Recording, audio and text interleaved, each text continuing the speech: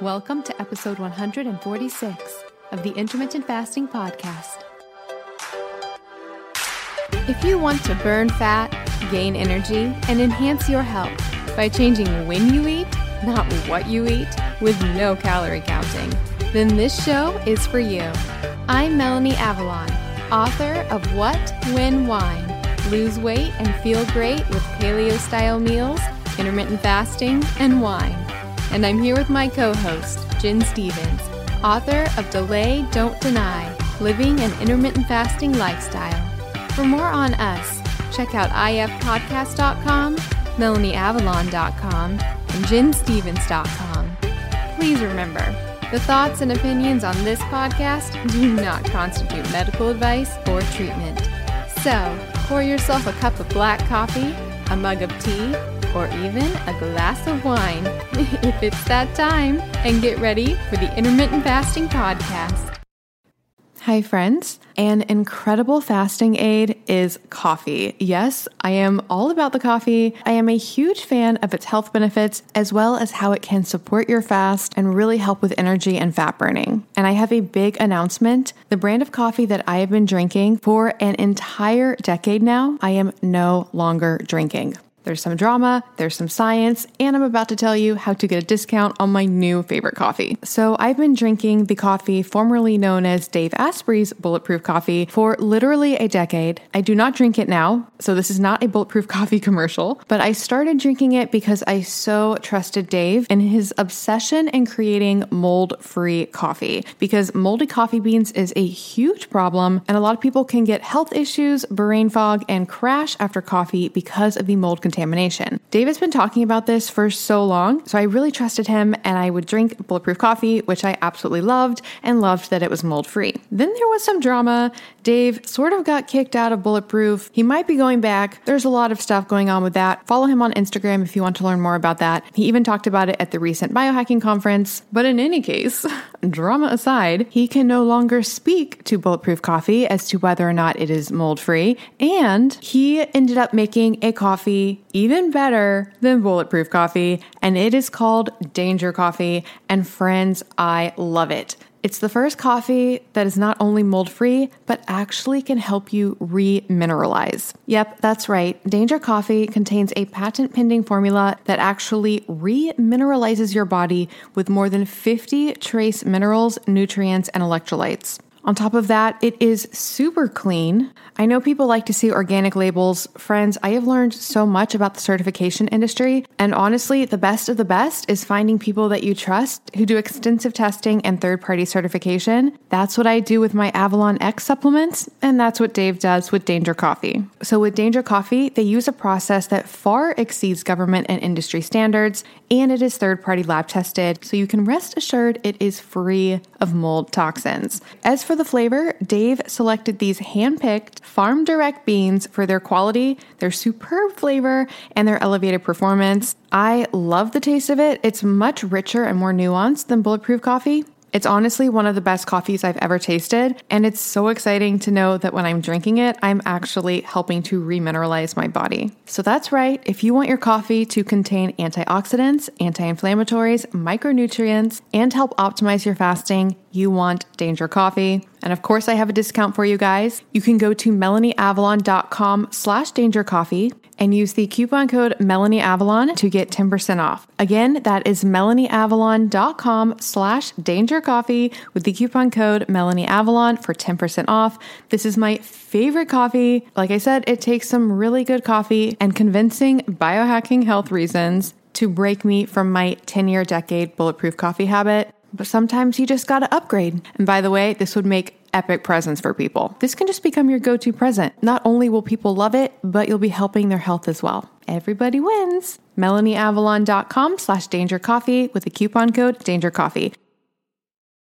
One more thing before we jump in. Did you know that common ingredients found in skincare and makeup products can actually disrupt your endocrine system? These endocrine disruptors are a silent threat that can have significant impact on your health, including something that is very important to me, fertility. Your skin is your body's largest organ, and what you put on it matters. Endocrine disruptors are chemicals that interfere with the natural hormonal communication in the body. It also matters during pregnancy, and that's one of the reasons I pay close attention to what I put on my skin while being pregnant. Studies have shown that exposure to endocrine disruptors can affect both male and female fertility. For women, these disruptors can lead to irregular menstrual cycles, ovulation issues, and even polycystic ovarian syndrome, or PCOS. In men, they can reduce sperm quality and quantity, making it even more challenging to conceive. But it's not just about fertility. When it comes to fat loss, one of the reasons that endocrine disruptors can get in the way of fat loss is because a lot of our toxins are actually stored in our fat. It's a way that our bodies protect us from those toxins. These toxic compounds can even work synergistically, amplifying their harmful effects and making it that much harder to shed unwanted body fat. All of these reasons are why I am obsessed with a company called Beautycounter. The founder actually started the company when she learned about the potential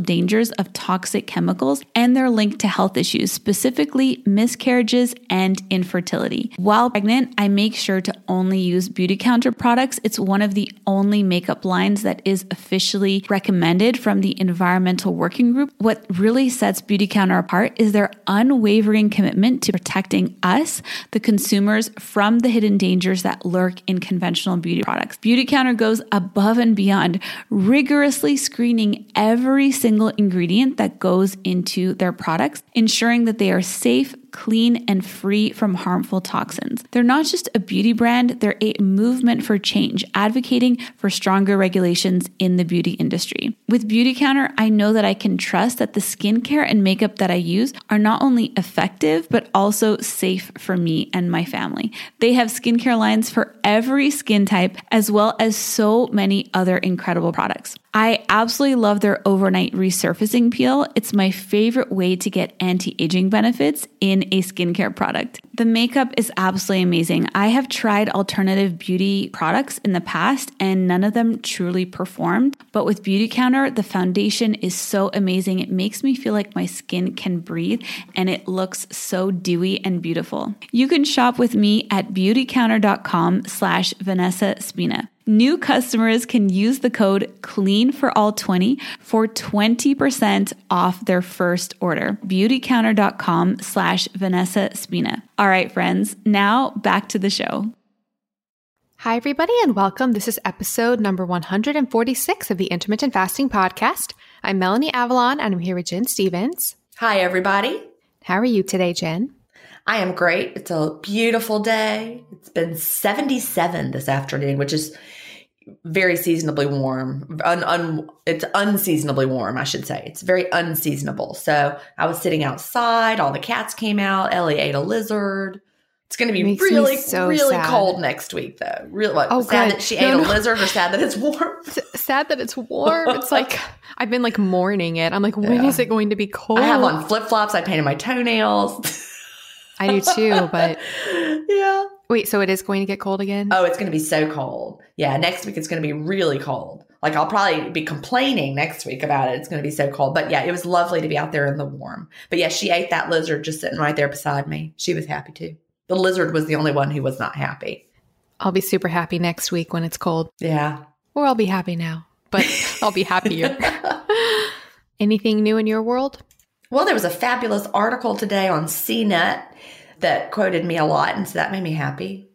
That quoted you? Yeah, he reached out to me, the author did. It was on CNET in their Cheapskate column, which I love because he was talking about intermittent fasting and how it saves you money. But he reached out to me for an interview, and so it was a great interview. It was fun to see it. It's always exciting when you see a really good interview. So awesome. We'll have to put a link to that in the show notes. That's amazing. I love CNET. It's legit. It is legit. And so it's like, there I am in CNET. His name is Rick Broida. I hope I'm saying that right. The author, Rick Broida, Broida. So I'll send you a link. Awesome. Definitely put a link to that. I think I was actually on CNET last night. They do a lot of like technology reviews, right? They do, yeah. Yeah, because I'm trying to find, I need listeners, if any of you have one and you really recommend it, because I haven't found one that seems to have like all 5-star reviews. Everybody's always on the fence about all the different ones. I want one of those pins where you write and take notes and then you can like send it to your computer and it changes it to text. Yeah, that sounds like something from the future. The future that we don't live in yet is what it sounds like. And they really work. Well, half the people are like, this is the best thing ever. And then half the people are like, complaining. So I'm like, I bet it's their handwriting. Yeah. Apparently none of them have a very smooth interface with the computer. It's kind of like you download the app that goes with it, and then it can be kind of clunky to get it. Like it's not a streamlined process, as streamlined as it could be. Oh. But I just take so many notes when I'm reading, and I do it by hand, and then I retype those. Okay. So I would love if I could just take... Okay, no, I'm going to tell you not to do that. And let me tell you why. Because I relearn it and read. Yeah, you do. But the thing is, Jen, I don't have time anymore. Okay. Well, it's such a good strategy because you get it. You're getting it all those different ways, and you're rehearsing it. You're learning it. Yeah, every time you resynthesize the information a new way, you relearn it. But like, I like literally don't have time. It's like there's not time anymore. Well, I get that. We're trying to pick out wallpaper for the dining room. Wow, my husband is strangely interested in helping me pick out the wallpaper for the dining room. But, I didn't tell you, did I, that we found out he has like some crazy blue-yellow color blindness? No. See, I had no idea. I didn't even know that was a thing. It's like some kind of weird. We have one son, our younger son, who has red-green color blindness. And we've known that for a while. He doesn't see, certain shades properly. And you can do an online test to see. So then right the day before Thanksgiving, okay, I'm having 16 people over for Thanksgiving. And my husband says, I'm going to paint the kitchen today. And so I just, was like, all right, whatever happens, happens. So I texted everybody that was coming and said, if there's paint everywhere, just bear with it. But he got it done. But he painted it this color of gray that we picked out together. And I love it. It is a beautiful, soft gray. Well, he swears it's blue. And it's not gray. And he's like, it's horrible. It's the worst color ever. And then he went on and on about it for so long that I was like, you know what? I wonder if our son got his color blindness from you. So I pulled out one of those tests on the internet and I made him take it, and I was sitting right beside him. And there were certain things he couldn't see. And I'm like, what do you mean you can't see that? That's how you have the color blindness. And it came back this blue, yellow, and everything he sees looks extra blue. So do you know how hard it is to pick out colors with someone like that? And it explains a lot. Wow. Did he have like a life change epiphany moment where he realized he's been seeing the world a different way? I don't know, but really it's frustrating because you pick out a color and it's gorgeous. And then he's like, yeah, but that's not what it looks like to me. And he's right. Doesn't look gorgeous to him. So it's a little bit frustrating and sad because, if I'm super happy, he might not be, and we both see it differently. So, but it does help for me to understand, he really is seeing it differently. But I didn't even know that kind of color blindness was a thing, and it's apparently very, very rare. So leave it to us to have that one. But now we're picking out wallpaper. So I'm trying to pick out wallpaper, and we're so busy because the Facebook groups are growing so quickly that I don't even have time to go do that. So I get it about the time. The whole story was me saying I don't have a lot of time, even to pick out wallpaper. It reminds me of that whole dress thing. Remember that? Yes, when people saw it as what was it, blue and white, or I can't remember, gold and white, or it was like blue and it's like gold. Yeah, gold or blue. I only ever saw it one way, and then some people said that they would see it one way and then it switched and they never saw it the other way again. I was like, that's intense. Yeah, I saw it both ways, and it was weird when you would see it one way and then the next time you'd see it completely differently. I never saw it a different way. Speaking of the time thing, I think I'm starting to come to accept the fact that I can't read everything or listen to everything, and that's okay. It's true. I'm coming to terms with this. I've been there already. I was like, yeah, I can't read that. Not going to read that. Don't have time to listen to that. If I didn't have all this Facebook going on, but I can't do Facebook and listen to podcasts or anything. I just can't. And, there just isn't enough time in the day. So I read something really fascinating though. What was that? This is like super random. It was this guy saying that when it comes to food sensitivities, and I did not plan this because we do have Everlywell as a sponsor on this episode, which we can talk about in a second.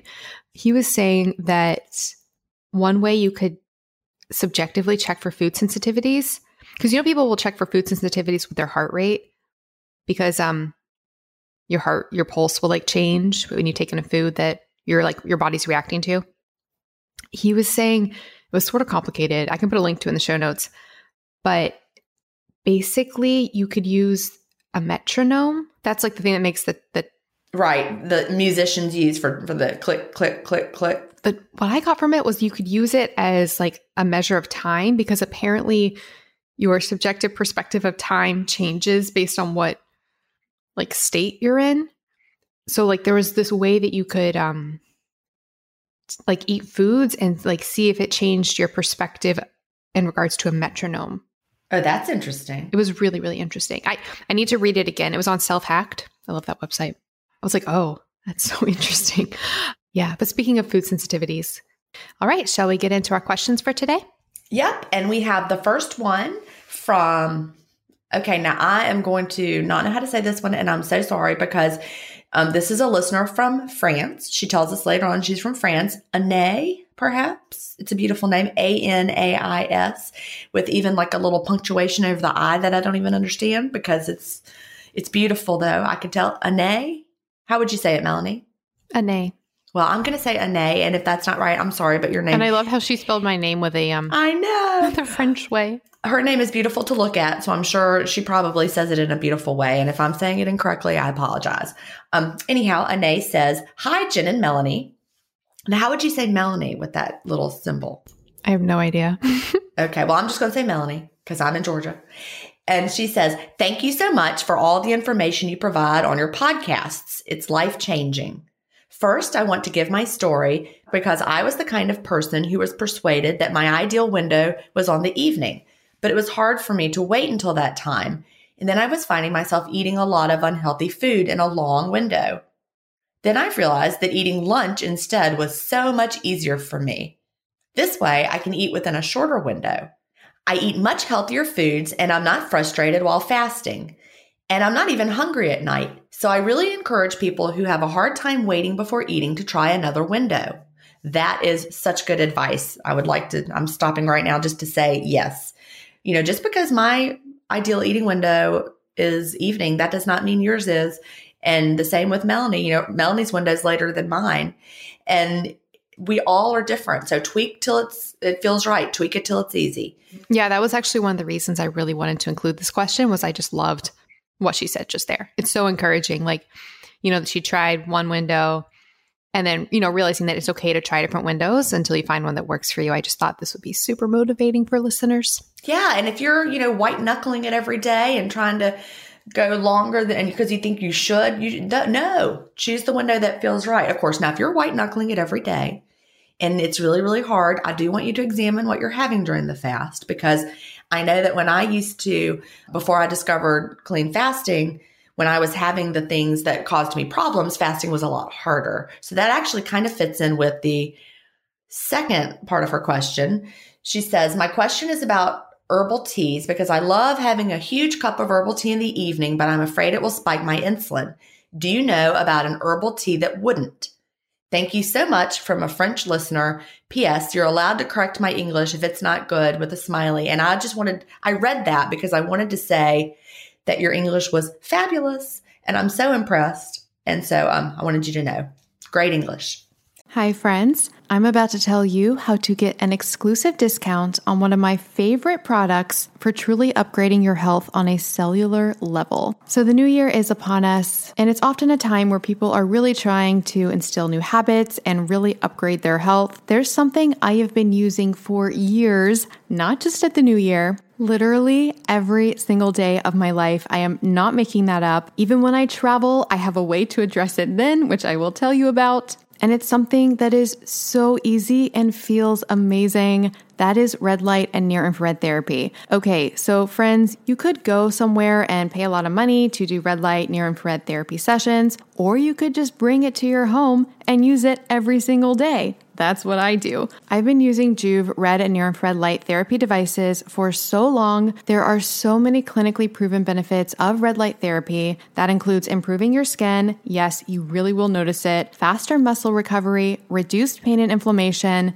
enhanced sleep, and so much more. I use it in the morning and evening as ambient light because it actually mimics the setting and rising sun, and then I sort of run it throughout the day as well to help combat all of the blue light that we're exposed to, which can have a negative effect on our health. Whenever I have muscle pain, I shine Joovv on the muscle. For me, it has made the pain go away instantly, and then for chronic pain, when I do continued sessions, it's made it dissipate. One of my good friends who is a doctor uses these devices on his, shall we say, manhood for benefits there. Yes, it can help in that department as well. I honestly could not imagine my life without Joovv. You will just feel so good using these devices. People also post all the time in our Facebook group of their pets gravitating towards the Joovv because intuitively they just know that it's good for them. The reason Joovv can address so many things related to health is because it actually affects our cells on the mitochondrial level. Basically, it makes those cells perform better, and when those cells are performing better, everything just works better. That's why, yes, Joovv can help with your energy as well. I've been recommending Joovv specifically for years because the quality of their devices are the best. Their modular design allows for a variety of setup options to give you flexibility. The treatments are so easy. You can do them in as little as 10 minutes, or you can be using it all throughout the day like I do. All you have to do is relax and let your body take in the light.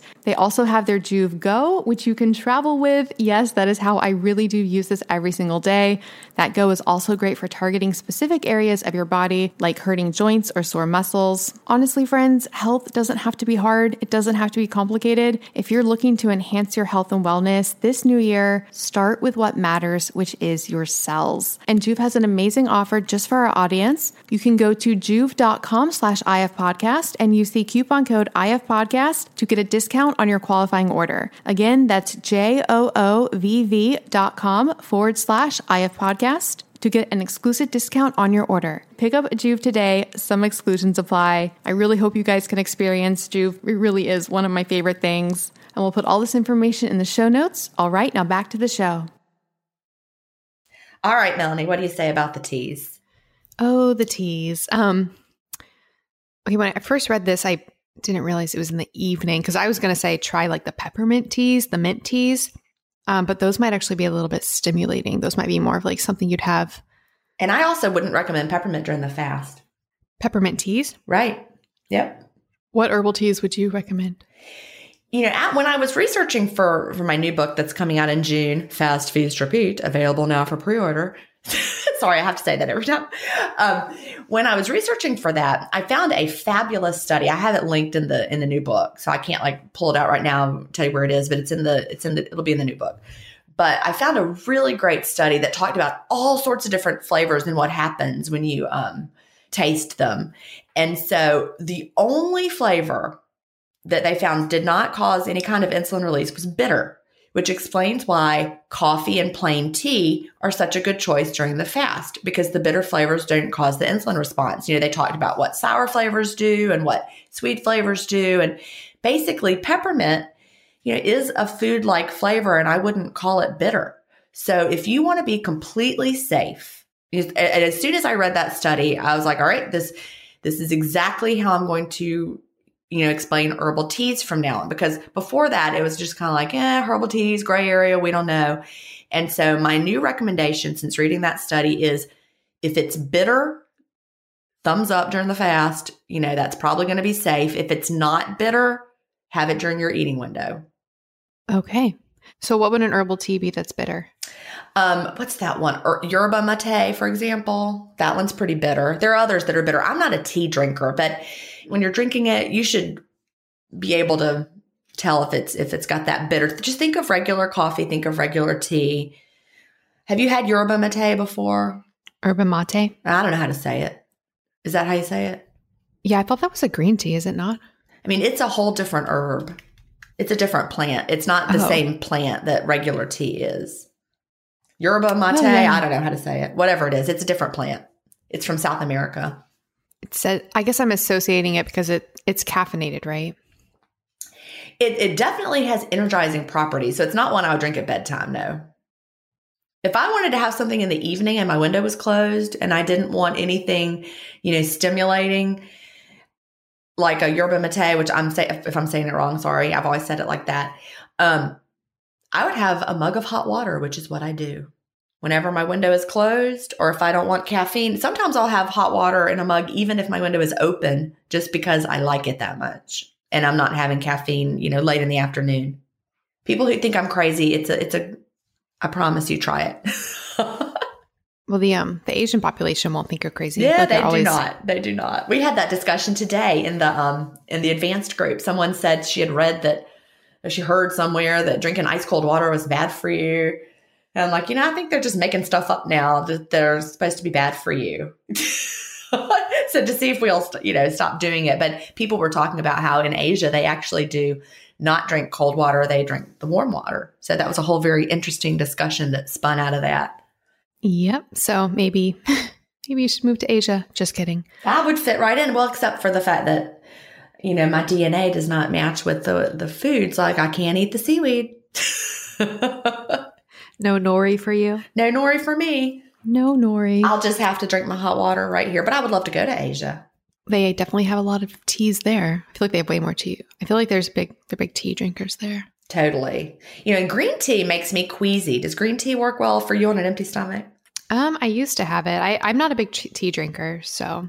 All right. So you're a Southern girl. Did you ever drink sweet tea? No. I never liked it either. I was like the only person I know that didn't drink sweet tea. I was never a tea fan, really. I've never been really a tea fan. So what would you think about her?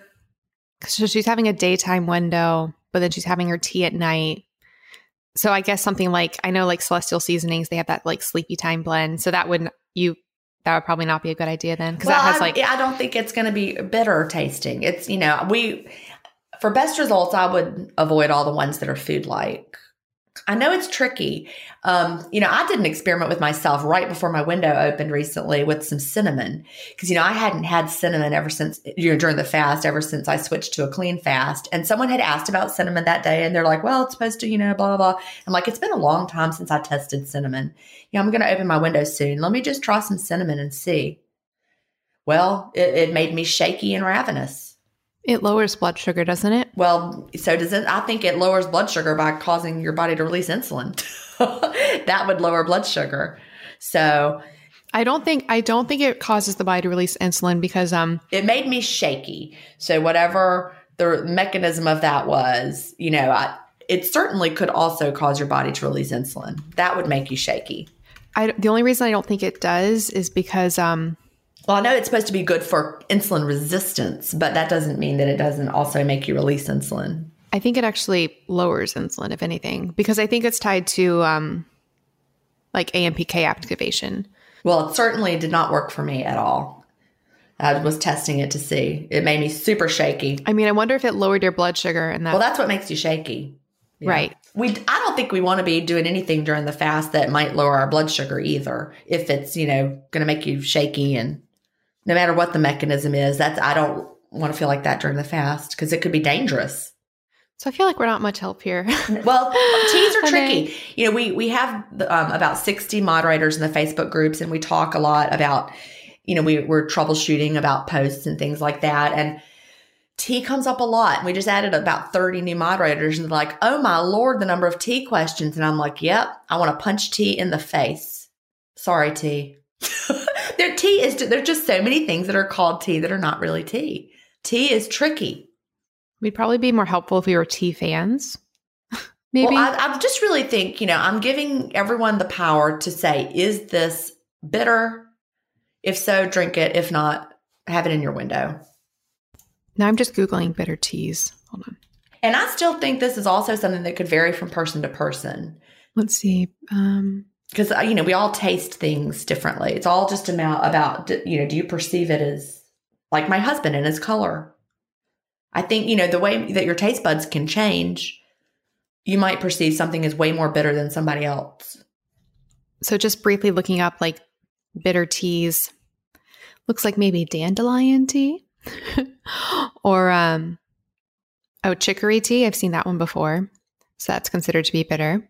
I think chicory is very bitter. I think it causes some people problems during the fast. So that would be something to try and see how you feel after trying it. I have a blog post called Can I Have Blank While Fasting or something like that. And it talks about, something like that you're not sure about, the gray area, to see if it works for you. All right. So shades of gray. So much gray. Tea. Tea is my nemesis. I mean, I will say though, from my perspective, if I were to have a tea during the day, for me personally, like a peppermint tea would work for me. That's just me. If I had to have a tea that would not make me hungry, and if anything, stimulate my energy. All right. Shall we move on to the next question? Yes.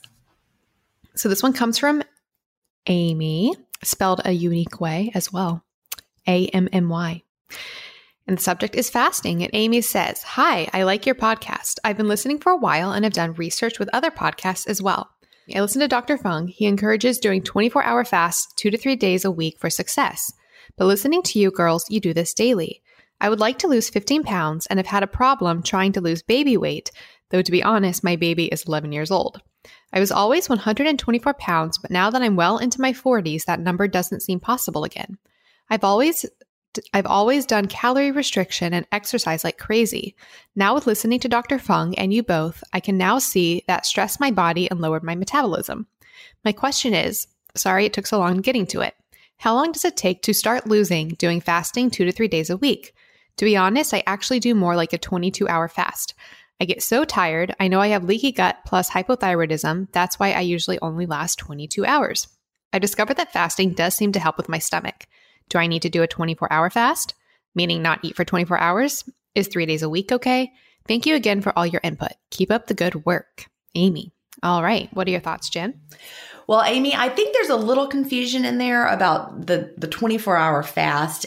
We don't do a 24-hour fast daily. Instead, we do more like 19.5 daily. Right, Melanie? Or is yours more like 24? How long is your window? I mean, I don't count the window, but approximately. Mine's like 22 too, probably. Mine's usually like 2 or 3 hours. Okay. Mine varies. Some days, like today, it's going to be shorter because we're recording later. It's almost 5 p.m. and I haven't had anything to eat yet. So, I won't have as long of a window today once I break my fast. But we don't fast 24 hours a day because we have that eating window in there. So if you like 22, Amy, then you're doing very much what Melanie does. Melanie does that every day. And I'm more of a probably 19.5 to 24 average, although sometimes my window might be 7 hours and sometimes it might be 1, depending on my schedule. But it's very unusual that I actually go 24. Sometimes I do.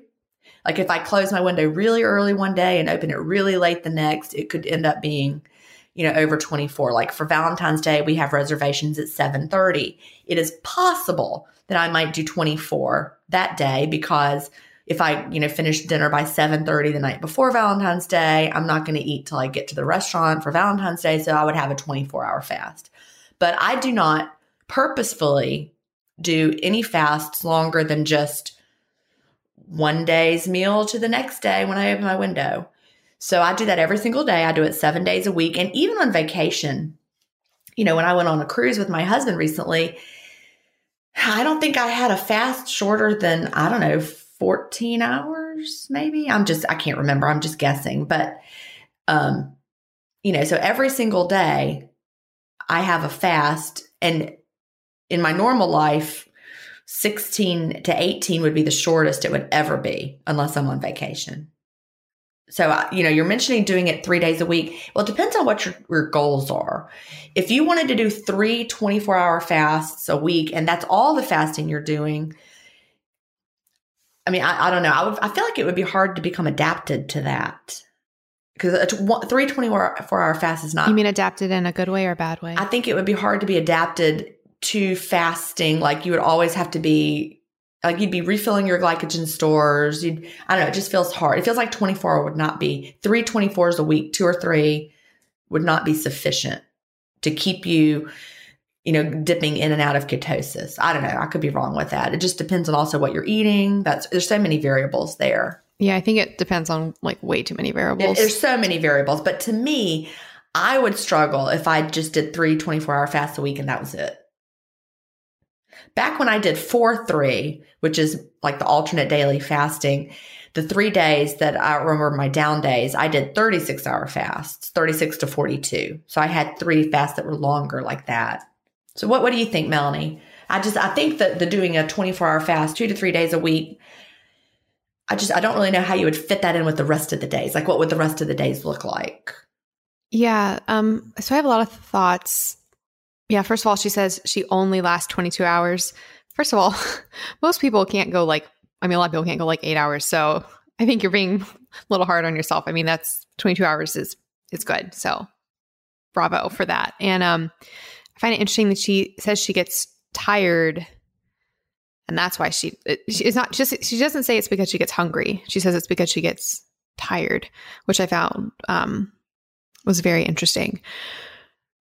Because I feel like most people say that's because they're hungry. So the difference between like 22 hours and 24 hours, I mean, I don't think that's going to be like a huge magic bullet, because she's, doing 22 hours. She wants to know, does she need to do 24 hours? Yeah, no, she does not need to go that. Yeah, I agree. There's not like a huge, I think it's more about the consistency of finding a fasting window every day, at least from my perspective, rather than, I mean, some people do well with like a longer fast, longer fast and then, days without the fasting. You really have to find what works for you. But I think us in our community, a lot of people find that finding that daily window that works for you can often be the solution there. I think my point was that 3 24-hour fasts is not quite long enough to be considered ADF. It is exactly like Eat, Stop, Eat, which is Brad Pilon's plan. Did you read Eat, Stop, Eat back in the day? This is Eat, Stop, Eat. That did not result in any weight loss for me at all. It got me interested in fasting, but yeah, I find it so interesting. People often say like you could do time restricted eating or like an eating window and then throw in like a 24-hour fast here and there. And I'm like, I don't think that would be a silver bullet for me at all. Like one 24-hour fast a week. No. I mean, I know she's saying 2 to 3, but it's really like a matter of you personally and how you're responding. And since she's come from a history of, calorie restriction and over exercising, I would just really encourage you, Amy, to find a window that you can do every day and trying that consistently rather than focusing on trying something 2 to 3 days a week.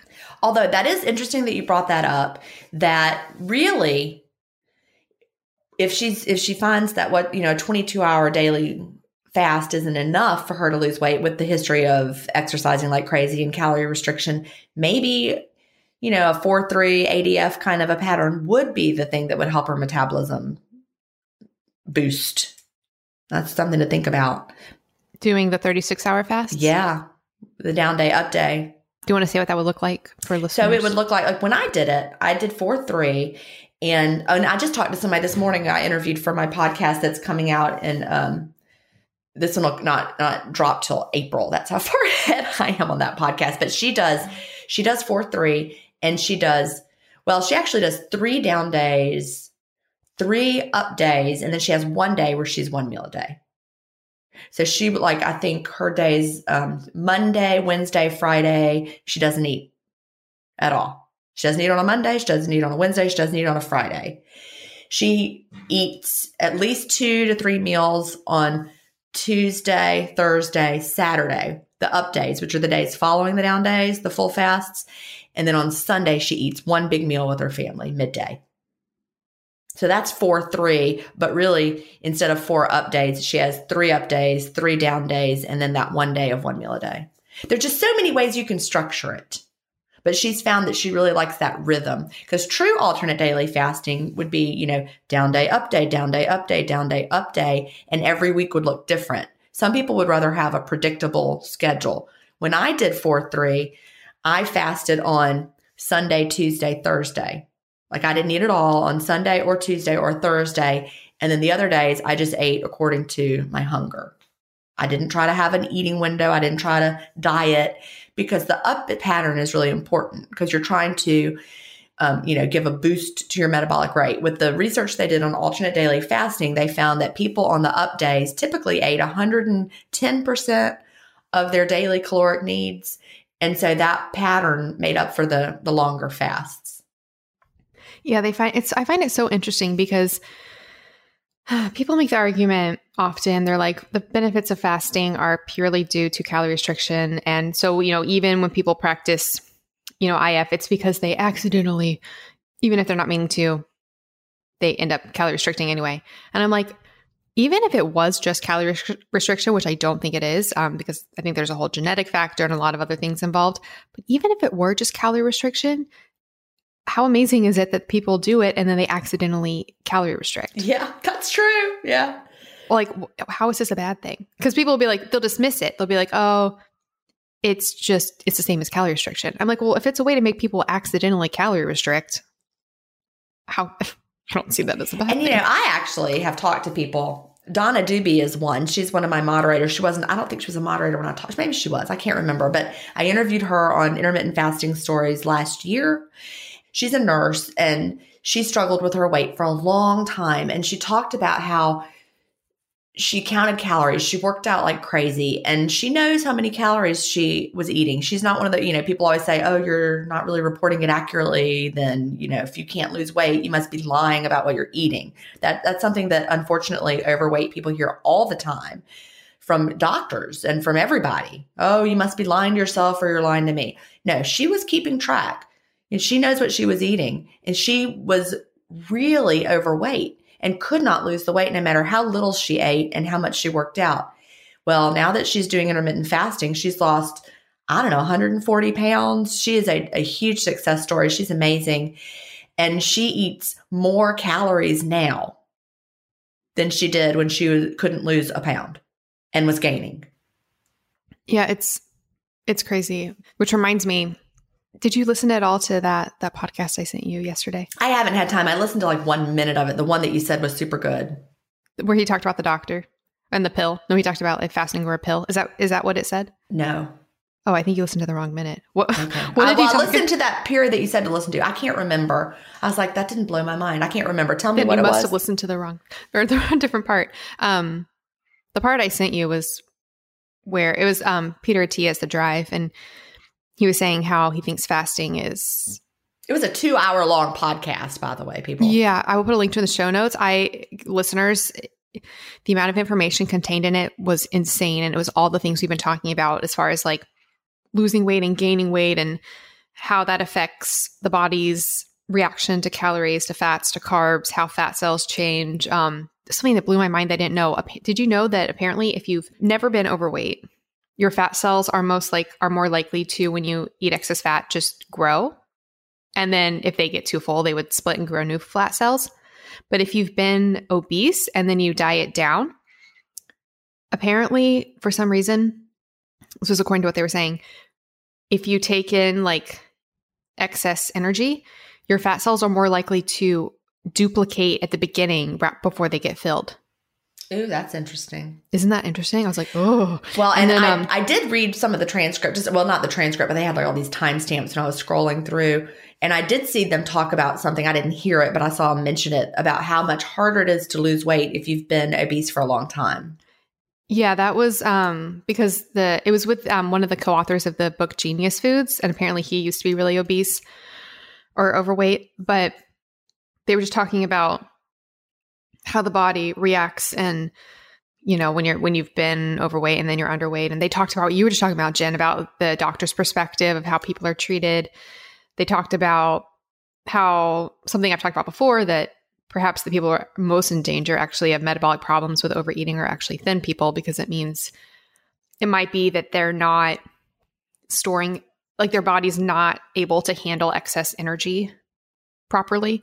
So rather than storing it safely, it's like just in the bloodstream and creates all these metabolic problems, which is actually, I think, one of the reasons that like the Asian population, despite being typically thinner on the thinner side and don't look like the profile of metabolic problems, are actually very prone to diabetes.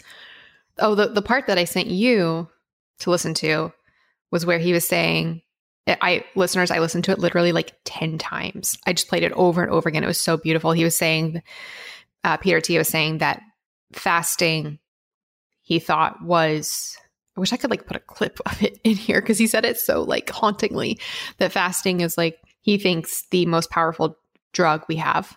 Oh, I heard that. Yeah, I heard that. Yeah, that sounds familiar. But he said what's haunting about it is. Oh, yeah. Okay, yes, I remember that. Okay. Yeah, but he doesn't know personally, he doesn't know like what the dose is. Yeah. So like he said it's like the equivalent of a doctor being like, here's a pill that's the most powerful drug, most powerful medicine that we have ever. And then you ask the doctor like, okay, how long do I take it for? And he's like, I don't know. And it's like, what's the most effective dose? I don't know. And then like, who can take it? Oh, everybody can take it. And because Peter T is like such a fan of fasting, but he actually doesn't even consider like what we do intermittent fasting. He considers that time restricted eating. He thinks intermittent fasting, he qualifies that as 36 hours or more. But he regularly does, I wonder if he knows I'm like talking about him so much. I know he regularly does like 5-hour fasts. 5 day. Yeah. And he sounds like a 5-hour fast. Doesn't sound very sorry, 5-day fast. 5-day fast. But he just does so much, and he's a practicing doctor, and he just does so much research on himself and his patients and like the metabolic implications. And why am I talking about this? What were we talking about? About the length of we were talking about the length of the time and how you have to tweak it. But yeah, that's the part I listened to. But you were like, said it like made you have chills, and it did not make me have chills. I'm like, yeah, is this it? I don't have chills. Okay. But no, it's true. It didn't give me chills. Because he was saying it's like the most powerful medicine, but he doesn't know. There's the honesty of like, I don't know the dose of this. Like it's this beautiful thing, and we just don't know about it. I just found that so haunting. And what's right for one person is not right for another. The length. And so, we had someone today who posted that she had been doing 18.6 and it worked beautifully for her. And then she, I always talk about 19.5. And if someone is not losing weight, I'm like, well, I need a 19.5, tweak and see what works for you. So she tried to go to 19.5, and suddenly she was starving and overeating, and it was hard. And I'm like, well, then go back to 18.6. Let's tweak something else. And, just because the 19.5 was a great window for me to lose weight, that doesn't mean it's right for everybody. And I also, towards the end, tweaked my food choices a lot. I think people forget that part of my journey, because now I eat what I want. Of course, my food tastes have changed. But when I was losing weight at the very end, trying to get to goal so I could buy my spring wardrobe in the size that I thought I was going to be, I delayed processed foods. I delayed alcohol. I don't like to call it dieting. I didn't diet in my window because I ate until I was satisfied every single night, and I was eating plenty of carbs. I was eating plenty of fat. I didn't feel like I was dieting, but I delayed the foods that I knew did not help me lose weight. Oh yeah, that's why I was talking about it, because you were talking about the struggle of, because I guess her struggle with like the hypothyroidism and affecting her metabolism. And that was one thing they talked about in that episode as well. And again, I'll put a link to it in our Himalaya playlist, intermittent fasting podcast stuff we like, which we are a Himalaya partnered show, by the way. I'll throw that out there. But one thing they were talking about was like even reverse dieting, which was for bodybuilders who get down to, these shockingly low weights. How do you raise back up their metabolism without creating all this fat gain at the same time? And what they were talking about was actually, and something I've been talking about a lot recently, is the potential of a super high carb, super low fat diet, because they were saying that the body doesn't really turn much excess carbs to fat. It's more likely going to boost the metabolism and, create thermogenesis and burn off those carbs instead. So reverse dieting can manifest often as like a high protein, high carb, low fat diet, and eating with like shocking amounts of calories without necessarily gaining the equivalent amount of weight. And something they were talking about in that podcast a lot was, what is the possibility of excess calories depending on the substrates and whether or not they can literally become fat gain or not. It was such a nuanced Well, I wish I had to ride somewhere in the car for a long time, because that sounds like one I'd like to listen to. I don't know how would force myself to take 2 hours to not do anything and just listen to that. That's the thing. Well, if you want to like clean your house for 2 hours or something. Yeah, if you listen to one episode this year, Jen, this might be the one. I mean, it sounds really amazing. What I want to do, maybe I could put it on fast motion and listen to it fast. Yeah, actually at the beginning, that's the, I think it's a sign that you should listen to it, because at the beginning, he's interviewing, like I said, it's the co-author of Genius Foods. And he was saying how weird it was to talk to Peter Attia at normal speed, because he was saying normally when he listens to The Drive, which is the name of the podcast, that he listens to it at fast speed. So he's used to hearing Peter's voice faster. And here's a funny story, listeners. Sometimes we get emails from people. I'm not making this up. Sometimes we get emails from people like yesterday that say, girls, why do you talk so quickly? I can't understand you.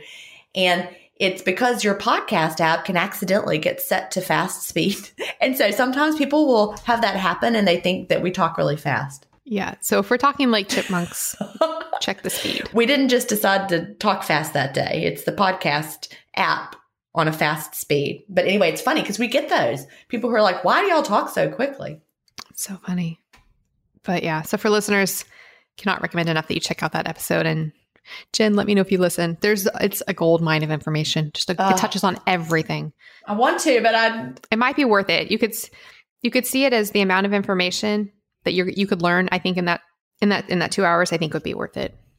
Well, just what you talked about with reverse dieting, that's like, alternate daily fasting. We do that every other day. We know that when you overeat, it boosts your metabolism. That is not a mystery. We know that.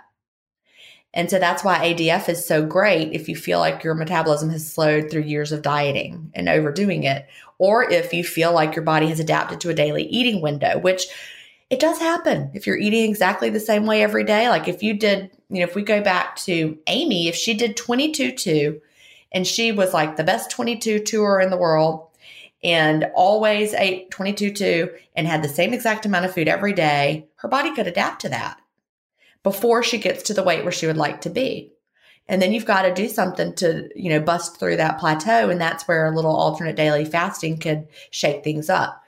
I know I've said it before. I tend to, throw caution to the wind on a trip or on a vacation or on a weekend, or if my husband says, hey, let's go to lunch, And so I've naturally had days where I've eaten more. I'm not that disciplined to have a short window every single day. So I think that's protected me. It's actually been helpful. So when someone, has a day off, don't feel guilty. Consider that your metabolic boost day. Oh, that was something else, Jen, that they talked about. I was going to say, I didn't ask them to say this. I feel like I asked them to say this because it's what I'm always talking about. What is I should be giving the name of the guy that was interviewed. That would probably be helpful. Hold on. I want to bring him on my podcast. I'm just not trying to right now because I don't want to get overwhelmed. Okay. So the guy he was interviewing, by the way, so Genius Foods is the book, and the author of that is Max. I don't know how you say his last name. Lugavere. I don't know his name. But he wrote it with an MD. He wrote it with an MD, Paul Gruel, and that's who was on the episode. But one thing they were talking about was, I think it came about because they were talking about the role of cholesterol and HDL and LDL and how that all manifests based on dietary choices. And what do you think Dr. Gruel thinks might be probably one of the most detrimental things for us metabolically? Oh, I'm sure it's going to be seed oils because that's what right? The polyunsaturated fats. And then they were talking about, where are these found in nature naturally? And yeah, I was like, I know, it's the PUFAs. Because they were talking about how it was the trans fats, but being demonized. But now the focus might be shifting to that. So it was so fascinating. But in any case, great discussion. Before we move to our next question. All right, shall we move on to the next question? Yes. And this is from Rotunda. I'm having a hard time with names today. Rotunda, I hope that is right. Another beautiful name. Rotunda. Is that how you would say it, Melanie? I would say Rotunda. I'm not sure. Okay. Well, either way, it's a beautiful name. And I'm sorry that we don't know how to say it.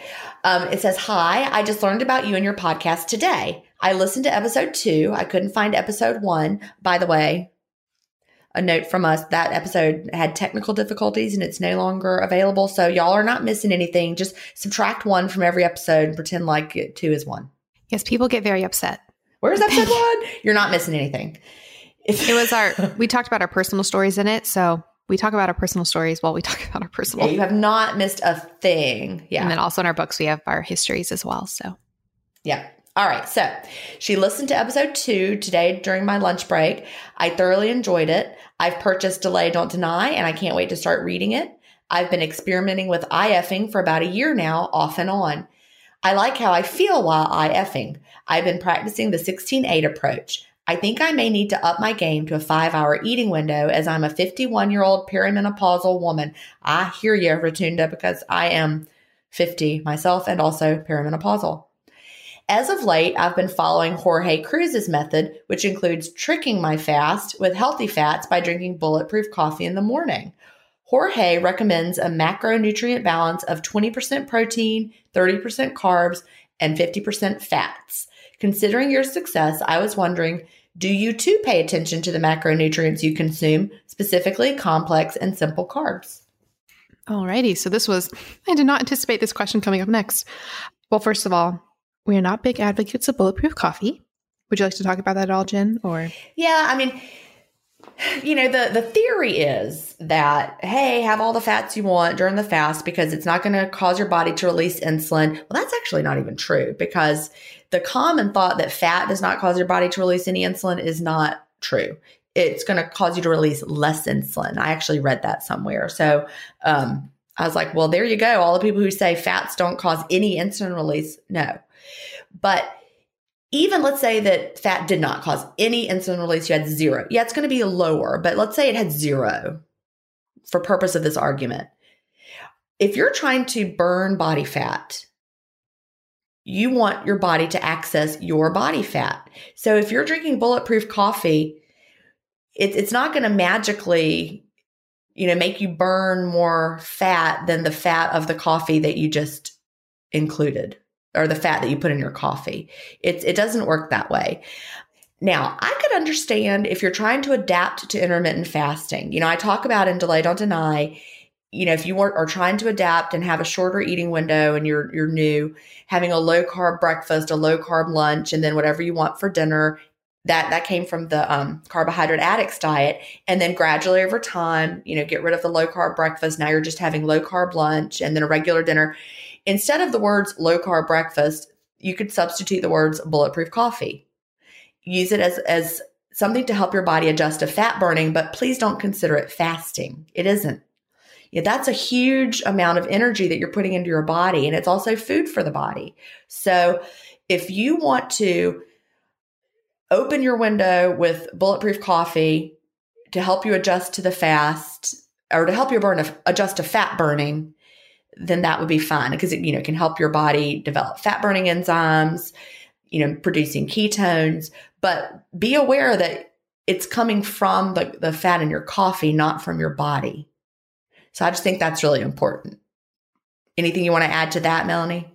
No, I think you said it really nicely. Going off that really quickly, just a thought experiment I was having. I think when it comes to like low carb versus low fat, because she's talking about paying attention to macronutrients and such, I think in a calorie restricted state, it's less important. Is that what you were going to say? No. I'm saying I think low carb versus low fat. I actually think, and it's just me theorizing, but I almost wonder if it would be the opposite potential for fat gain versus fat storage when you're like losing weight at a deficit versus overeating. So like to elaborate, so say you have a lot of weight to lose and you do calorie restricted low carb versus a calorie restricted low fat. Obviously both of them could work if you stuck to it. I feel like low carb though, if it's calorie restricted, it's going to make your body more, wanting to burn fat, like more fat adapted. So you might be more likely to tap into fat if you're fasting, for example, compared to low carb where you might just be losing weight but really miserably hungry and less likely to tap into fat. Compared to the opposite side, an overfeeding situation.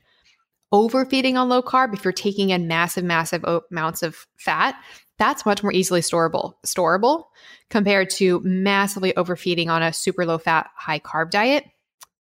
Not so easy, like I just said, not so easy to turn those carbs into fat, and it's metabolically boosting. So it's like almost like, even though in both situations calories might be matched, I think they might have different effects in the individual. Just throwing something out there. They talk about more the this more in that Peter Attia episode.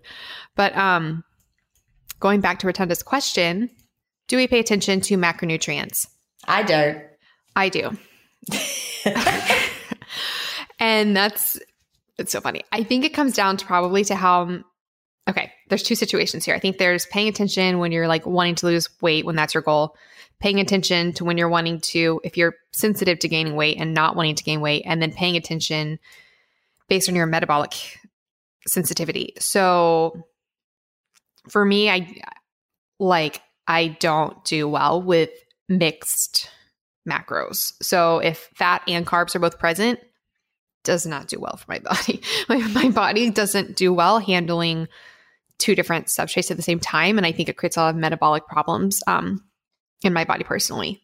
I don't think it's healthy for me. And I think that's just because of how I am personally. And I think it changes by people. Whereas I feel like Jen can her body handles it fine. And I think it really just depends, again, like I said, by the individual. I think if you do struggle with metabolic problems like insulin fluctuations or more likely like a tendency to weight gain or something like that, I would really encourage considering doing, I say this all the time, but lower carb or lower fat rather than both together.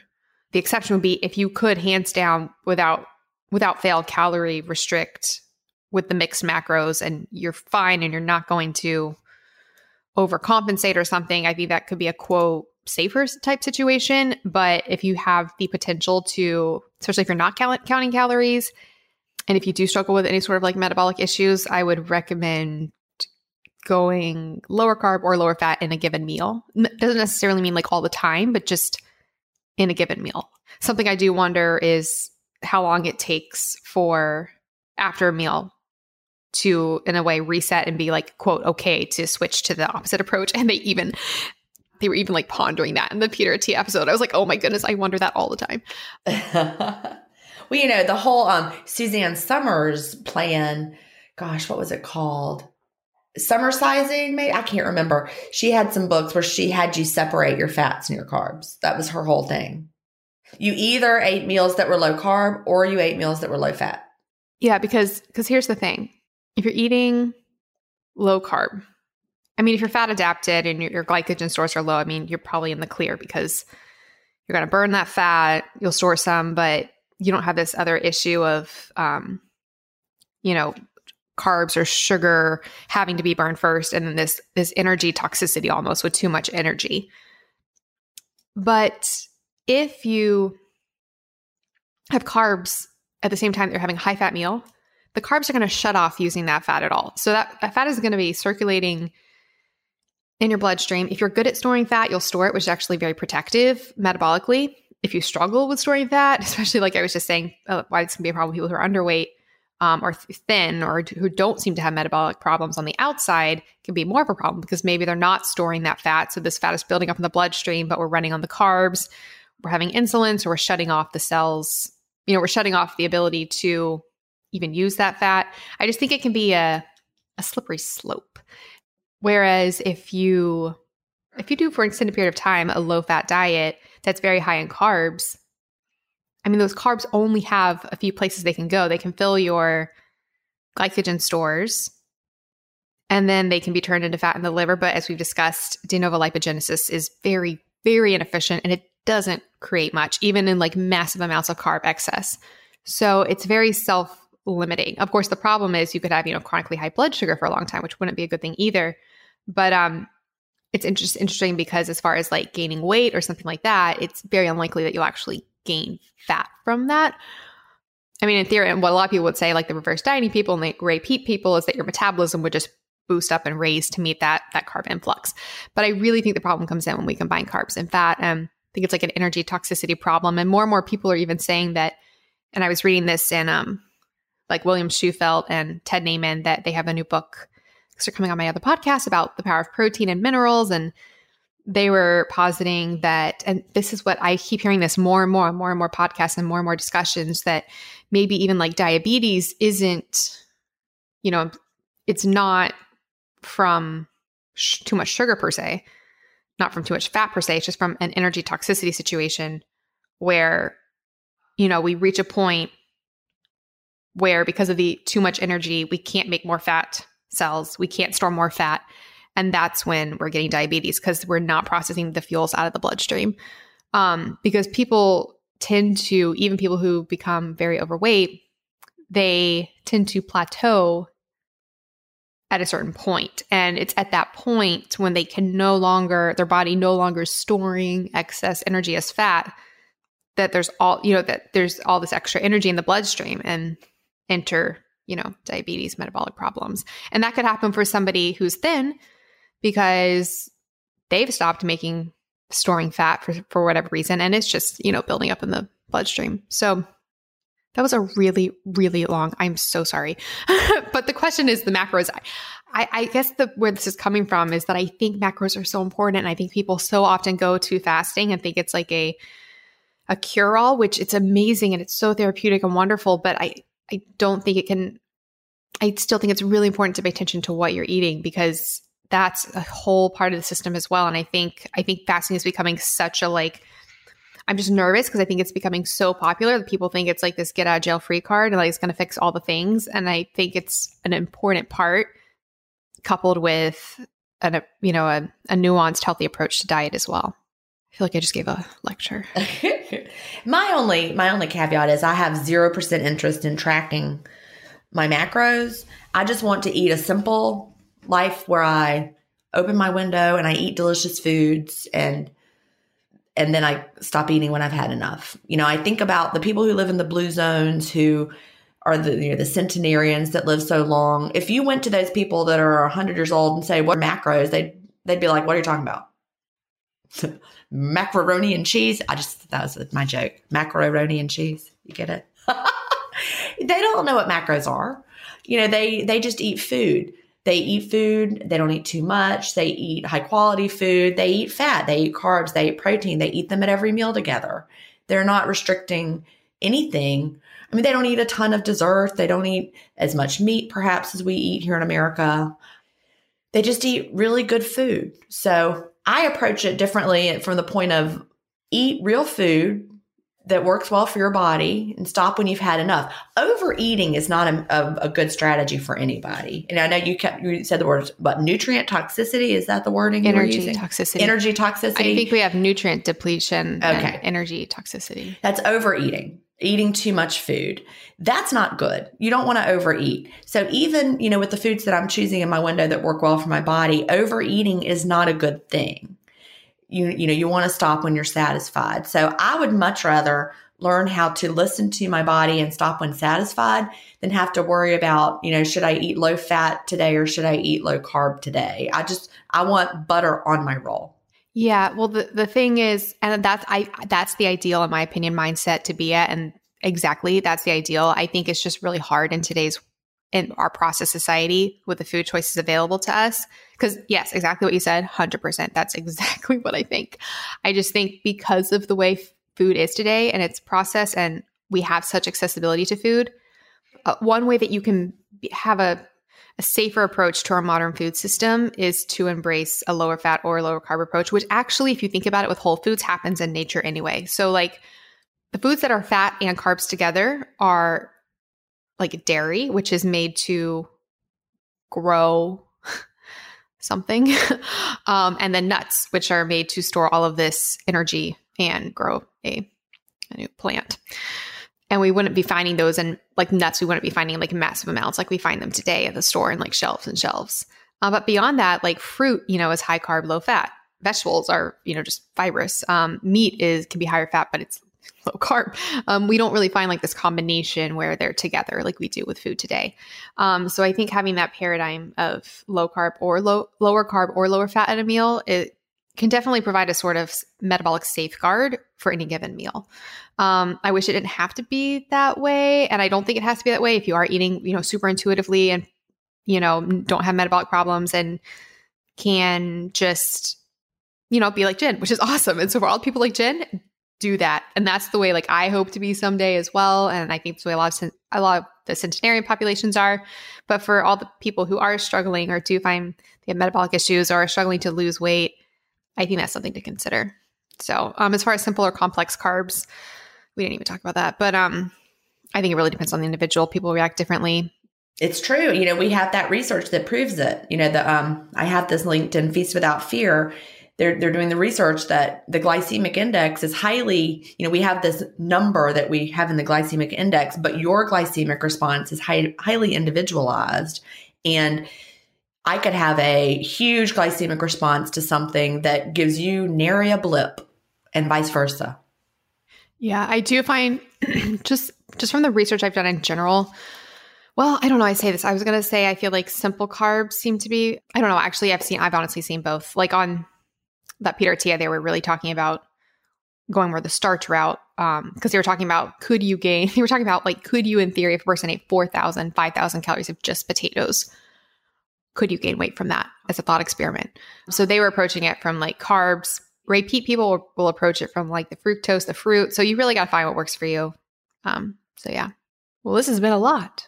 It has been a lot. But absolutely wonderful. A few things for listeners before we go. If you'd like to submit your own questions for the podcast, you can directly email questions at ifpodcast.com, or you can go to ifpodcast.com and you can submit questions there. You can also follow us on Instagram. We are ifpodcast. You can follow me. I'm Melanie Avalon. Jen is Jen Stevens. You can follow us on Twitter. I should probably stop saying that because we don't really do Twitter, but it's the IF Pod. All right. Anything from you, Jen, before we go? Nope, I think that was it. Next week, I'll be all bundled up because it'll be freezing. And I'll be happy. I mean, I'm happy now, but I'll be happy.